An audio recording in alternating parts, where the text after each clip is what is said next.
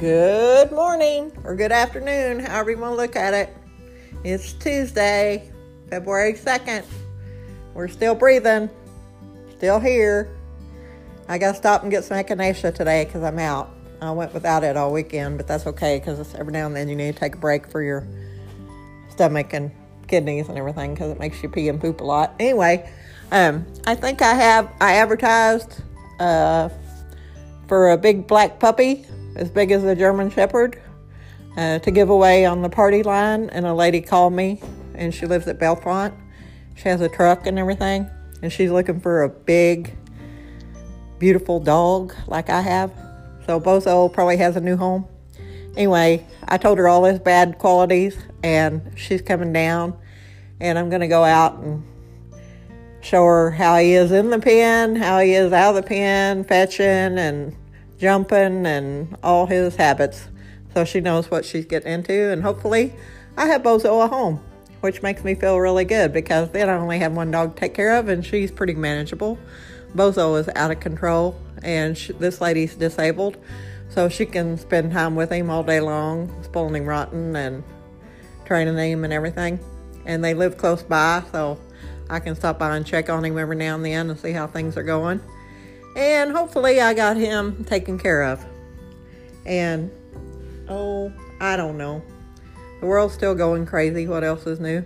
I paid a bunch of bills today. Started out paying my utility bills. And then I usually pay one old bill because that's all I have money to pay. So I paid some utility bills. My electric bill, which was way too much, and my phone bill. And I still got to stop and pay the water bill. But I got to pick up my glasses too, so it's always something. But anyway, I'm muddling through. And I guess we'll make it. The weather is beautiful and cold, and the cat is still a pain in the butt.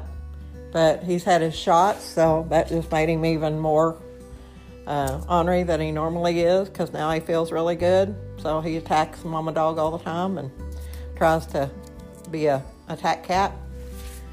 So I'm animal poor, I tell you. I got animals everywhere. But if this lady decides she likes Bozo, which he's real likable, then I'm down to one cat and one dog, which is a lot more manageable. And I don't know what else I'm going to talk about today, except the pandemic is still raging. And, they're trying to get the shots going, and of course everybody's criticizing and everything, but we got to stop the mutations or this stuff's going to last forever, and it'll last longer than we do because it'll just get passed and passed and passed and passed around the world. So everybody needs to get on the same page, which is basically impossible. Our country has two major political parties and a bunch of minor ones, and our two major parties can't even put party aside and do for the good of the country, the good of the people. Everybody's still waiting on their stimulus, I guess. Maybe a few people got it, but not many. And now they're talking about, well, it was 2,000, then it was 600, and then it was 1,400 to make it back to 2,000. Now it's 1,000, but by the time they get it here, it'll be next year. So basically, they're just stalling. So people will find a way to take care of themselves, and then they'll stall it down until it's nothing.